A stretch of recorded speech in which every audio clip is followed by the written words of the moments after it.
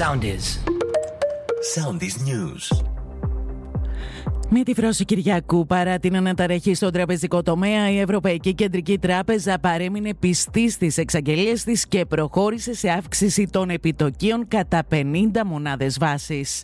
Επεισόδια ξέσπασαν λίγο πριν από τις 2 το μεσημέρι στην πλατεία Συντάγματος ανάμεσα σε ομάδα διαδηλωτών και τις αστυνομικές δυνάμεις.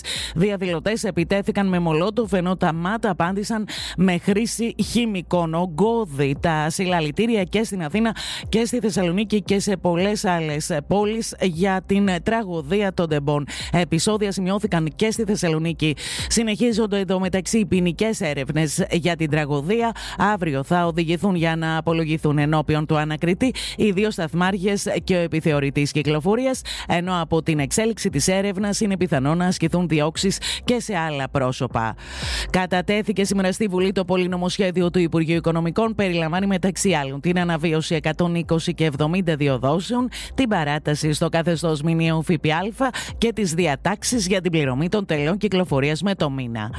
Η Ευρωπαϊκή Διοίκηση του Αμερικανικού στρατού έδωσε στη δημοσιότητα πλάνα από τη σύγκρουση μεταξύ ενός αμερικανικού μη επανδρωμένου αεροσκάφους επιτήρησης και ενός ρωσικού μαχητικού αεροσκάφους, η οποία διαδραματίστηκε χθες πάνω από τη Μαύρη Θάλασσα. Ακολουθήστε μας στο Soundis, στο Spotify, στο Apple Podcasts και στο Google Podcasts.